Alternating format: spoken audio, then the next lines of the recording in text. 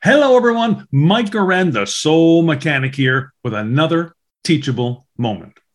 Are you a perfectionist?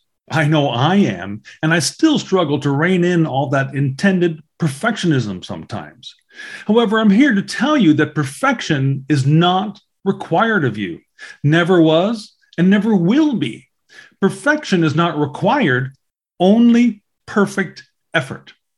And if you don't even try because you think you can't do it or will never work out for little old you, well, that would be terribly sad because you would be absolutely amazed at what you could accomplish if you only tried.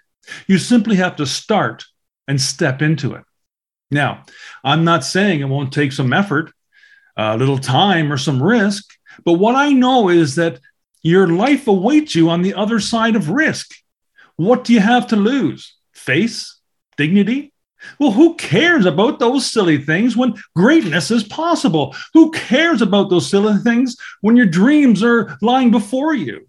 A coach once asked me, Mike, the hardest thing in the world is to just get started. However, starting stops most people. Are you going to let it stop you? I think you know my answer to that, coach. I'm Mike Goren. I'm the Soul Mechanic, and this has been another teachable moment. Take care, and remember, you're the one.